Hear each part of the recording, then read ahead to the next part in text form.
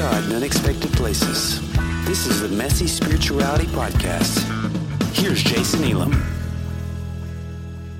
Hey everyone, this is Jason. I just want to come on and say a quick word of thanks to the following people: Angie Hornbuckle, Bo Hoffman, Bill Carr, Bruce Porter, Seth Price, Danielle Nagel, Eric Howell, Glenn Seipert, Joshua Lawson, Kaylin D'Elia, Carrie Pruitt, Kim Johnson, Kyle Butler, Steve Austin, Tiffany Wright, Tim Nixon, William Alomar.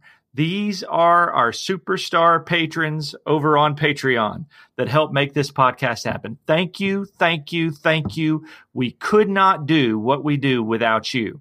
You help us pay the bills, keep all the expenses covered to keep this podcast going, and you help me dedicate time towards writing and being a creative force. So thank you so much for allowing me to do what I do. I couldn't do it without you. If you have not become a patron yet on Patreon, please go to patreon.com/Jason Elam Writes and sign up today. You can sign up for as little as $1 a month, and you get some perks in exchange for your support. Thank you so much. Now, on to this week's episode.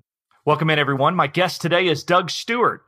Doug is a certified Dale Carnegie instructor, TEDx presenter, coach, and storyteller. He hosts a podcast about exploring spiritual topics while maintaining intellectual integrity.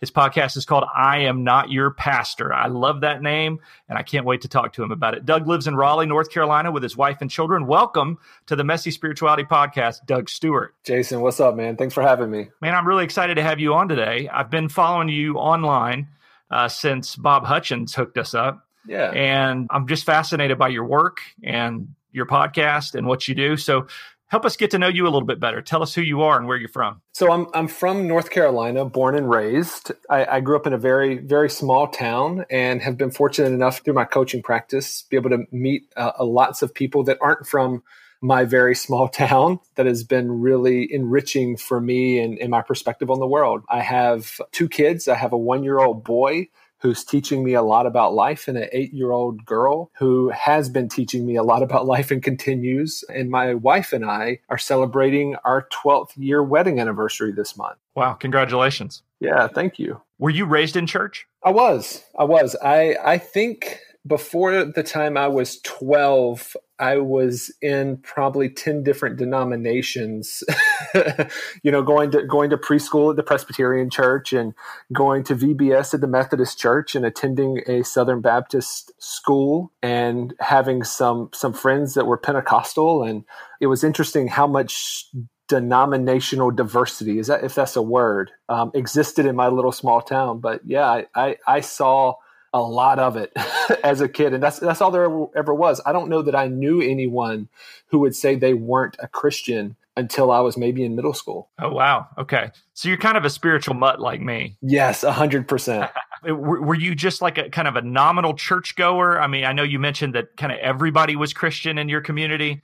Were matters of faith and spirituality always central in your life, or was it just something you did on Sunday? I was always really curious about it. I was the kid in Sunday school and in Bible class that would really end up pissing off my teachers and my Sunday school teacher because, I wanted to know, the questions that maybe the other kids didn't think that much about or didn't perhaps care about. And so I wanted to ask questions about, if God flooded the earth and Noah was and his family was the only one, so does that mean everybody else died, and were there kids, and were there babies that maybe died in the flood? And those are the things that when you ask that with a bunch of other 7 and 8-year-olds to your Sunday school teacher, they kind of bristle. so I was that kid. Right, yeah. That wasn't covered in the curriculum. It wasn't meant to. And, I was the kid that would be like, man, this is a terrible kid story, And so I was always really curious. Sometimes it was because I really wanted to know. And other times it was because I wanted to be antagonistic and the class clown. And I've always been sort of a creative thinker. And so, yeah, but I also had a family that was pretty cynical. I mean, my grandfather, I can remember sitting with him in church one Sunday, and like the pastor was preaching on something. I don't remember what it was because I was a kid not paying attention. But I can remember my grandfather leaning over to me and being like, he doesn't know what he's talking about, and like just in general, there was just a sort of a cynical nature to my family. So I grew up in this very almost legalistic, fundamentalist, evangelical, Southern Baptist sort of bubble. But then I would go home and it was like, maybe it's true, maybe it's not. Let's just kind of go along with it, So I kind of was between those two worlds, which gave me a lot of creative freedom to really think for myself, which I'm really grateful for today. So how did that cynicism at home impact your faith going into your young adult years? It gave me, I think, it helped me more than it hurt me. Honestly, I can remember when I was a kid, I was in high school, I was really bought into the fundamentalist way of seeing the Bible and God and the world and how that related to me and my country and my world and other people. And it would really frustrate me that my family wasn't maybe as bought in as I was, or maybe committed or zealous as I was. But when I went through what I can only describe as deconstruction, I remember looking back and being really grateful that, gosh, I'm glad that I've seen people live life sort of straddling the fence a bit. So I knew it was a possibility, and I knew it was something that I could engage with. And I knew there were some people that would probably understand what I was going through. And I wasn't on the island that I think a lot of people are when they go through those tough, trying spiritual times in their lives. I definitely want to talk about that season of deconstruction in your life. Before we cover that, who did you believe God was before deconstruction? I was given a picture of God that was very strong, that was very wrathful, that was very temperamental, a very love me or else sort of a God. And that fit really well because it was similar to the picture I had of my own father. My father was a working, tough, quiet, private guy that was the disciplinarian in our house. And so when people gave me that picture of God, it lined up. As a kid, it made sense. Oh, so God's kind of like dad. Like, don't wake God up from his nap while he's watching football. You know what I mean? Or it's not good. And so that's sort of the God that I got. And that's the God I had to stop believing in order to move on spiritually as an adult. So at what point did the spiritual ground beneath your feet start shifting? Oh, gosh. It really started for me my senior year of high school, which was 2003, and didn't really take root until about 2011. So it's a pretty big gap. But I went through a big breakup, you might say, with my church and my school as a senior. I was a pretty gifted basketball player in high school. I was highly recruited. My downside was my grades were awful. And so there was a lot of schools that didn't want me. But my pastor and my coach, which was the same place, right? So in my small town, I went to the same kindergarten that I graduated high school from in the same school, right? So I was in the same place. So I was deeply rooted in this place. And that was the church we attended from the time I was, I guess, in middle school until I graduated high school. And so my pastor and my basketball coach wanted me to go to this very small Christian school because they felt like that place would take care of me academically and make sure I get a degree. So they had pure intentions. And I didn't want to go there. I wanted to go play Division I, which Liberty University was Division I. And because of that, there was a big breakdown between the church and my family and my coach and me and my pastor and me. And so I really lost a lot of faith in the church structure and the concept of church being family. And I got that same feeling of love me or else, that same picture that I've got of God early, I experienced relationally with my church family by making a decision they didn't want me to make. It really put me on the margins, which was a completely amoral decision. It's not like I was making even a heretical decision in their mind. It was just something they didn't want me to do. And so that sort of shook my foundation. And when I got to school, I all but left the faith, at least the faith that I grew up in. And I just saw it as controlling and manipulative. And some of that's true. And some of it, perhaps I was overdoing it a bit because I was a kid and still maturing myself. And I honestly, I don't think that it really took hold until we had our first child. 2011, my daughter was born. That also happened to be the same time that I decided to get out of the family business. After I graduated college, I came back home and took over the family furniture business, ran that business for couple of years and decided I hated it and I didn't want to be in it anymore. And sort of the consensus amongst my entrepreneurial family that everyone in the family is in the same business. So if you leave the business, you sort of leave the family. And so the month my daughter was born was the same way I walked away from my business and essentially by proxy walked away from my family, my birth family. I mean, when you're in the mud like that, and by the way, my wife quit her job to be a stay-at-home mom. So not only did we have a bunch of relational drama going on, we also lost, 70% of our income in a 30-day period. And I learned something that when you're in a financial stress like that, the bank still expects you to pay your mortgage payment every single month. That is so annoying, isn't it? Isn't it? It really is annoying. And so I had this thing going on, and then I realized that I'm responsible for this new life. I don't know. I had this opinion that I've watched 2 children, both of my kids. I watched them be born. And if that doesn't shape your view of ultimate reality and the divine, I don't know what other experience could. And for me, watching my daughter be born really changed me. And it made me decide that I want to be the best person I can actually be.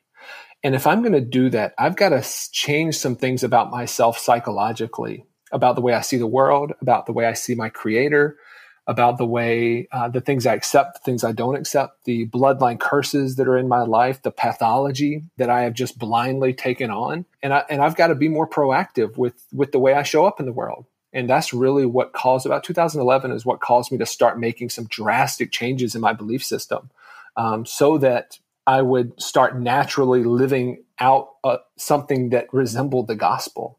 And that was hard work. Yeah, it is. What was the first giant to fall theologically for you? The first big one to fall for me was in the inerrancy of Scripture. Ooh, yeah, that's a huge one. That was the first, and that was really, I wouldn't say that wasn't the hardest one. It was just the first one, because I needed somewhere to go. And I had to stop reading the Bible as a rule book. And I had to start being able, and something I can remember writing down back in that time was, the Bible is a poem, not a rule book. It's a piece of art. It's not a puzzle. And it's not something that like this piece equals this piece equals this piece. It's like, let's stand back and look at how beautiful this thing is and then use it to give us wisdom for our time today. And not let's just look at the page and then blindly go do what that one thing says that is probably contradicted 7 different other places right throughout the Bible. Right. So it's pretty easy for me to get there, but it was definitely the first thing. So what followed that? Oh gosh, I would say after the Bible, original sin was probably right after that. I had to start looking at myself as someone who is blessed and made into the image of God, as the creation story suggests, and who was not cursed. And we can get as deep as you want into that. That's a piece that I'm really passionate about. But I had to have a starting point, and I had to see sin as something I did, not someone I was. And it allowed me to engage with the things that I wanted to change and the fruits that I wanted to bear in a more practical and realistic way. How did that play out in your life? How did that change the way you felt about yourself when you stopped believing that you were inherently broken and sinful? Did that kind of take some of the pressure off of you and let you be more true to yourself? It didn't until it did. And here's what I mean by that. I can remember as my faith started to change, I would hear people say things like, Doug has fallen away from the faith. And as hurtful as that was, at some point I had to start admitting that they were right, that I no longer believed in the same God that they believed in, that I didn't believe that God had the same character that they believed that God had. Right. And I had to see it as I have a different perspective, and to be okay with that. And also the thing that was the hardest for me was not being self-righteous and going the other direction. You know, when you grow up with a lot of certainty, when you have a different perspective, it's really easy to have certainty about that new perspective as well. Right. That's right. Just switching sides of fundamentalism. Yeah. That's exactly right. And I certainly went through that season. And to be quite honest with you, I think if I really interrogated my reality, there are still areas that I really struggle with that. And I'm the hardest on the people that believe the way I used to believe, which isn't fair at all. And that's something I certainly still battle with. Was there a conscious effort to rebuild something new with your faith, or was that just the natural byproduct of your deconstruction season? No, it was something that I think about it like cleaning out a closet. And I think when I was on Bob's podcast, we talked about this a bit. But when you clean out a closet, you don't clean it out with the purpose of it being empty. You clean it out with the purpose of it being better, and serving you better and being better for other people, right? Like being more organized, making more sense. And so when I clean, and the other thing is when you clean out a closet, it gets really friggin' messy before it looks better. Yeah. It gets way worse. And so I had to pull everything out and then put the things back that served us, meaning served my community, that was bigger than just me, that was more of a we way of seeing the world. Yeah. And I really got there through my coaching practice. I found that on a weekly basis, being a Dale Carnegie coach and instructor, that I was meeting with and coaching with people outside of my faith tradition, outside of any faith tradition, that were from places that I had never been and grew up in cultures that I didn't understand. And being able to start asking myself the question is this good news? Is this good news I believe in? Is this good news for them? Because I have a very strong belief that, man, if it's not good news for everybody, it's not really good news. Right. And the fact that it's good news for me because I'm a straight white American male, that doesn't hold up very long when you actually get in relationship with some people that don't look like you. Right. I love your analogy about the closet because I've got two girls. We got 2 girls and 2 boys. And the girls, when they clean out their closet, man, their room is trashed for a day or two. Yeah. The mess might have been contained in the closet, but when you decide to unpack that and go through that, you're going to go through the muck and the mire for a little while. And man, that is so much like deconstruction. Yeah. So at what point did you start feeling like, you know what? I think maybe I have more of a healthy spirituality now. Oh gosh, I don't know that I'm there yet. I wish I could say that I was. I do feel as though it's much healthier than it was, to be fair. Yeah, I think that just knowing that you don't know everything is healthier than where we came from, For sure. I feel as though I'm much better than I was, and I'm not nearly where I will be. And in the end, if there's an opportunity for me to ask a question post this lifetime, there will be an infinite amount of answers that I never even thought to ask the questions of. And so I wouldn't say that it's, I don't know, that's a tough one, because I don't know that I would say I guess I am in a healthier place. I would say that I'm in a much healthier trajectory. I think maybe that's the language I would use, because I feel as if there are so many things that I feel like I'm discovering. It's almost like watching my 1-year-old right now. I mean, he's walking, he's starting to talk a little bit. He's really curious and really adventurous. And I feel like I'm still at that level spiritually where things are just like blowing my mind on a weekly basis. Like even the smallest of insights are just, I could talk about for hours. And to say that I'm healthy, I'm careful to not say that, because it might sound like I'm saying that I'm mature spiritually. Right. And I still feel very childlike, because I spent so much of my life believing that I knew some stuff. And I still battle that feeling of like, oh no, I know I'm above that way of thinking, when the truth is a lot of times I'm not. I'm on a better trajectory than I was, because I was flatlined for so long. Now, when you left the church of your upbringing, you talked about that breakup. Did you go to another church, or was there a season where you weren't a part of a church and then you were? I think I remember hearing you talk on Bob's podcast about the fact that you attend church now. Is that correct? Yeah, it is. And so when I left high school, I sort of stopped attending church, but I went to Liberty University. So church was mandatory. Right. Yeah. You had chapel services, right? Yeah. So I went against, I had to go against my will, which is maybe worse than not going at all. Right. But there was certainly, after college, I took a long break. I can remember my wife sitting me down and just saying, hey, look, I need you to be a spiritual leader or at least a spiritual participant in this family. This isn't going to work.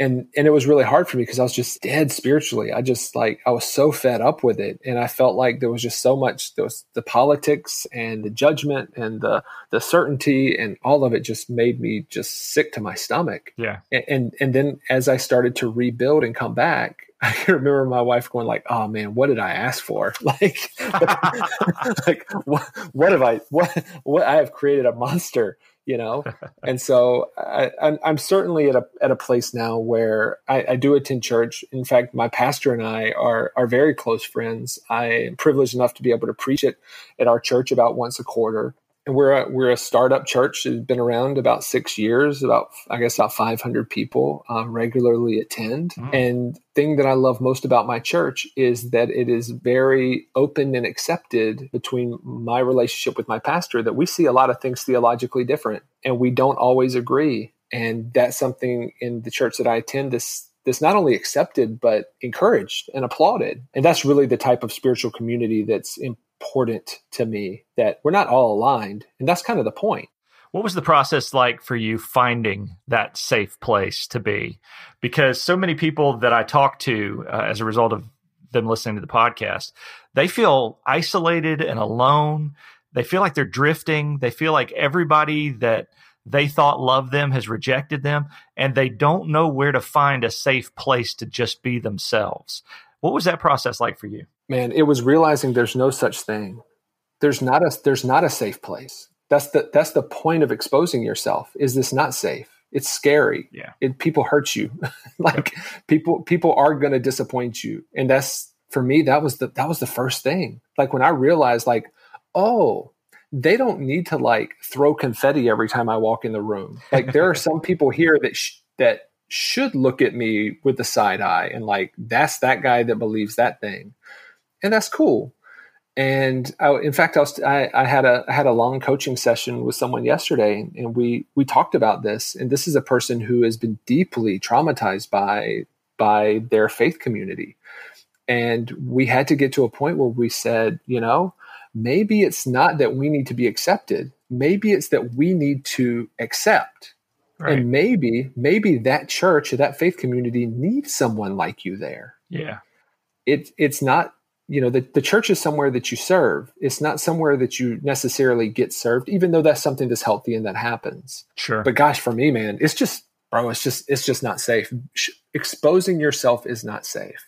Yeah. Brad Jorzak said something on this podcast one time about, us all looking for safety at church, and how when you get a bunch of broken people together, it's just not safe, and it's not going to be safe. That maybe the best we can hope for is healthy. Yeah. That's right. It sounds like you've got that, because if you can openly disagree with the pastor and he still invites you to preach, man, that's way ahead of where I've come from. Isn't that special? That's one of the things that makes me just fills my heart up, is that I have enough respect for him to not stand on his pulpit and say something that's absolutely going to break his congregation, right? But also he knows that I'm going to say some stuff that people are going to have some questions about, and he's going to have to deal with that. One of the things that I'll add that came out of my discussion yesterday about safety in their spiritual family was the fact that when you think about the gospel and you think about experiencing the gospel, it's much easier to experience the gospel by doing than to experience the gospel by receiving. Because the gospel is something that is offensive to the ego. It's something that's hard. It's something that even in spiritual communities, sometimes we find lacking and non-existent. And so either we can choose to wait on someone to be the gospel to us so that we can experience the gospel, or we can go and do what Jesus said, which is, you will know the truth and the truth will set you free. And that truth is an experiential truth.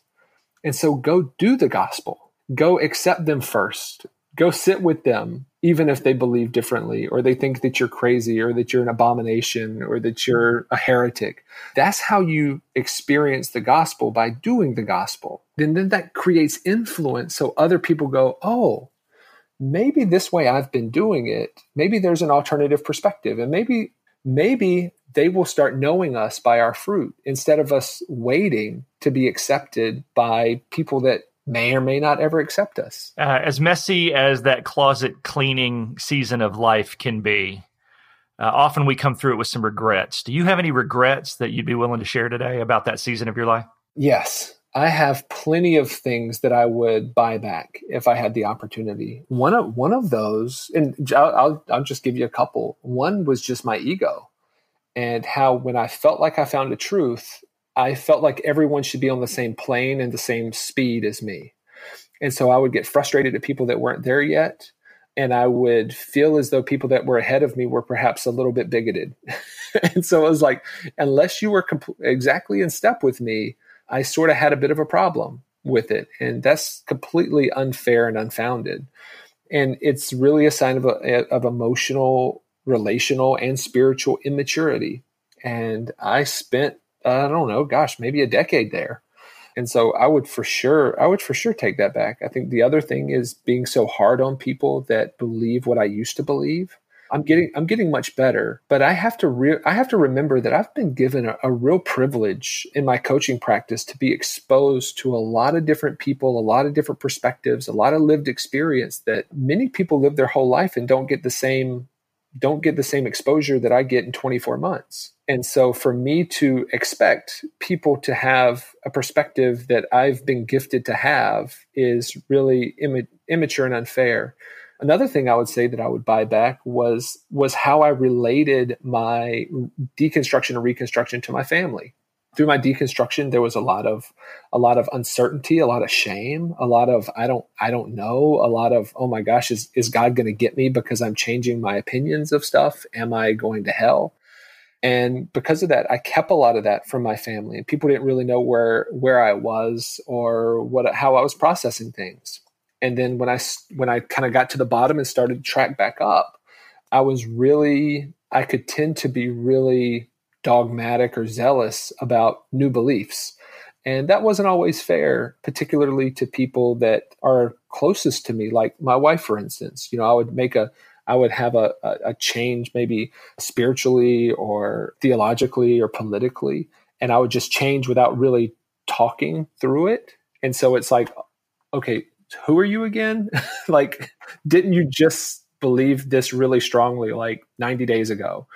And so, you know, I'm fortunate that I married a very understanding and caring and woman that has been willing to stick with me through my changes. There's this quote that I really love that goes, when you're married, every person is married to three people. And some of us are lucky enough for it to be the same person. And, you know, I look at my marriage and I've really been married to two people. You know, my wife has had very little core changes in her life. She's very much the same woman that I met when we were in college. And so she's had some changes just because now she's a mom 2 times over, and she's done her career thing, and she's matured in a bunch of different ways. And so, yeah, there's some changes. But for me, man, like I've changed every 24 months for 12 years,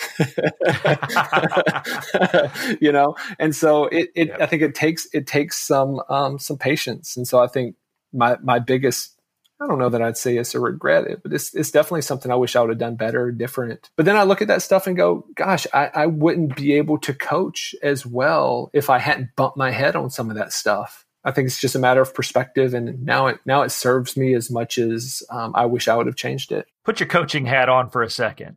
What advice do you give to somebody who has been through the chaos and devastation of deconstruction, and they're looking to start rebuilding their faith?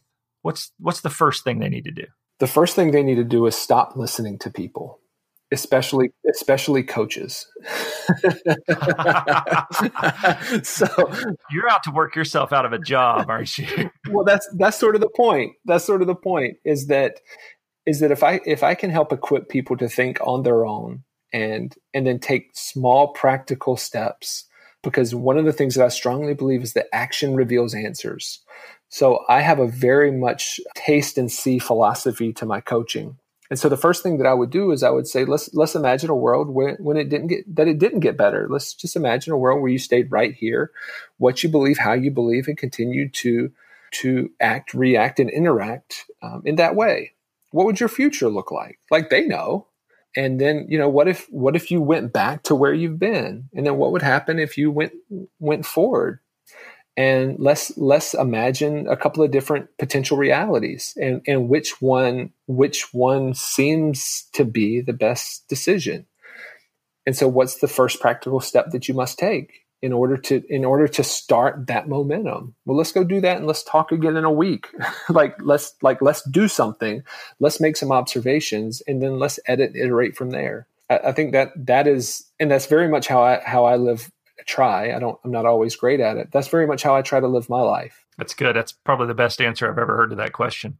What writers, speakers, or thinkers have been most influential in your own reconstruction? I would say the most influential has been Richard Rohr. It's just been beautiful how he has helped me to have a different understanding about who God is, how God relates to us, who we are. Other podcasts, for instance, people like the Liturgist podcasts that are willing to just talk about everything and anything, and they're not really afraid to talk about the things that would make Christians squeamish and bristle intellectuals, and Rob Bell. But also, outside, people like Francis Chan. One of the most scary, I guess, times for me in my reconstruction was I sat down and I read the book Erasing Hell by Francis Chan and Love Wins by Rob Bell at the same time, chapter to chapter.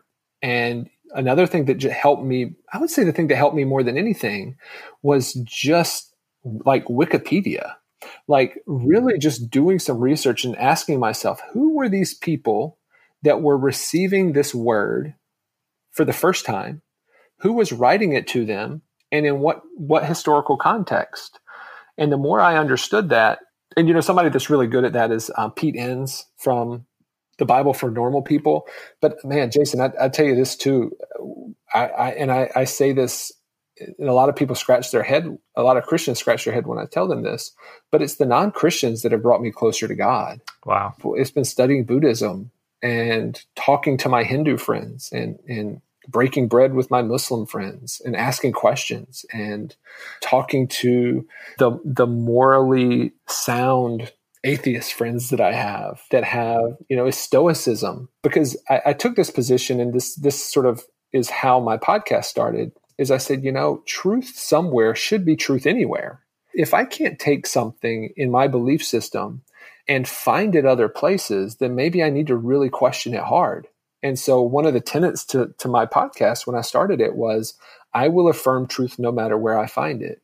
Because I do think that God and the Christ and the Holy Spirit, I do think that they are bigger than any belief system that we could conceivably have. And so I find evidence of that in my brothers and sisters that come from a different faith tradition, in being like on the lake with my family, like going for a run. It hasn't always been intellectual for me, because growing up in the church, the truth is I knew about all I needed to know about the Bible. What I really needed was lived experience, relationships outside of my tradition, and just to stop and say, how can I better recognize the Christ in my day-to-day life?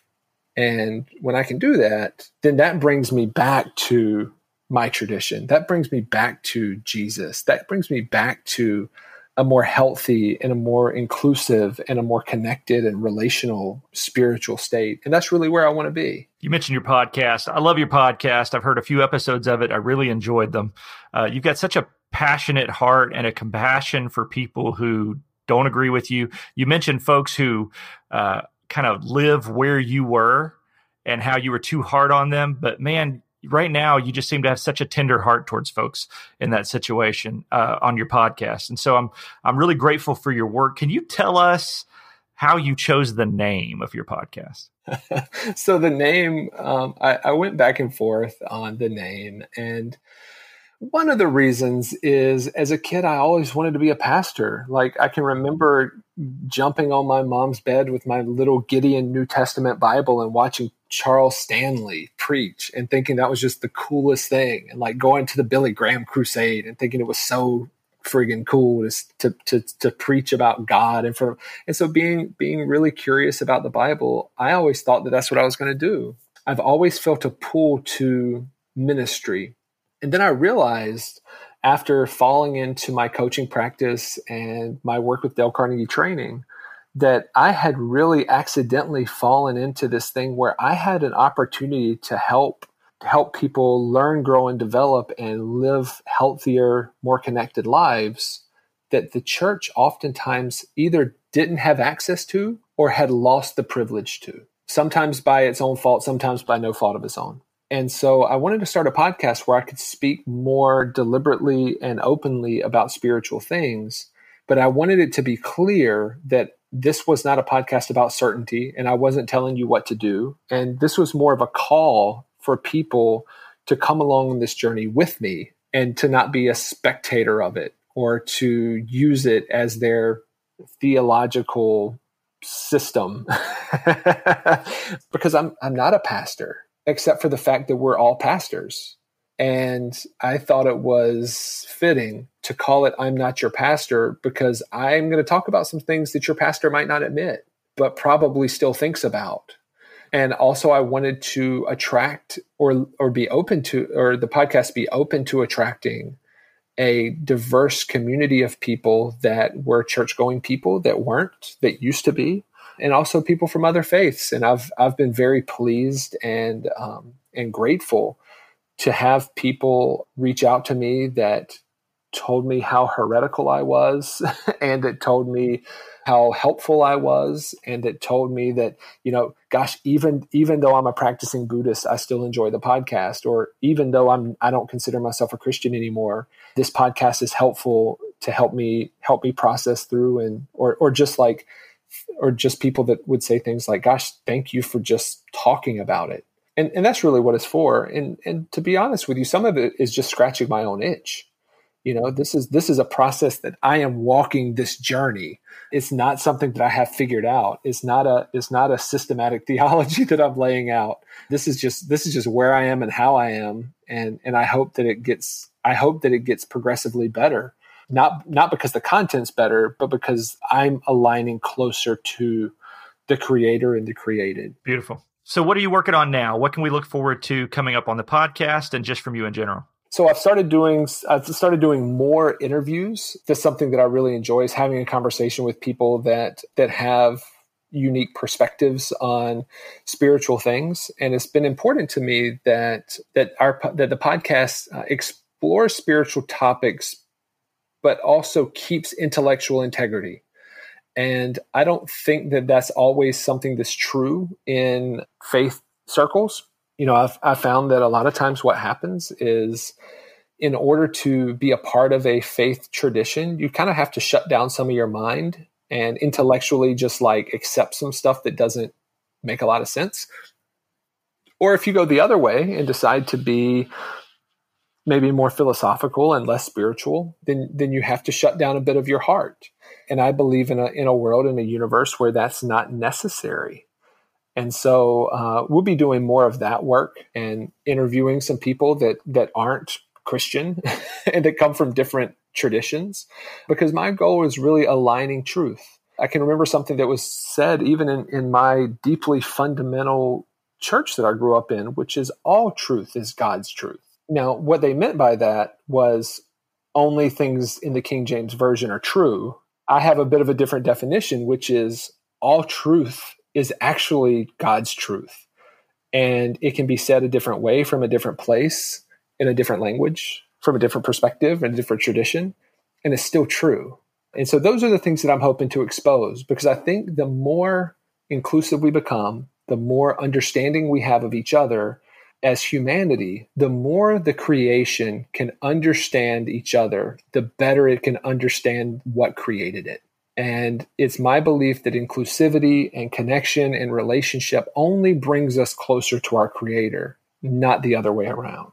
Love that. Well, I love your podcast. I hope you do it forever because I look forward to every episode. And I was actually on the iTunes page for your podcast today, leaving you a 5-star review, which I hope other listeners will do as well. Oh, thank you, man. Thank you. I appreciate that. Tell our friends listening today how they can best engage with you and your work online. So the best places and the place that I'm most active is Instagram at Doug Stewart 919. But you can also check out the podcast, I Am Not Your Pastor, on pretty much any platform, or the website, which is really more landing page-ish, at IamNotYourPastor.com or DougStewart919.com. Those are the primary places you can find me. Awesome, man. I appreciate your time so much. Thank you for sharing with us today, and thank you for the work you do. Jason, thank you, my friend. It was a pleasure.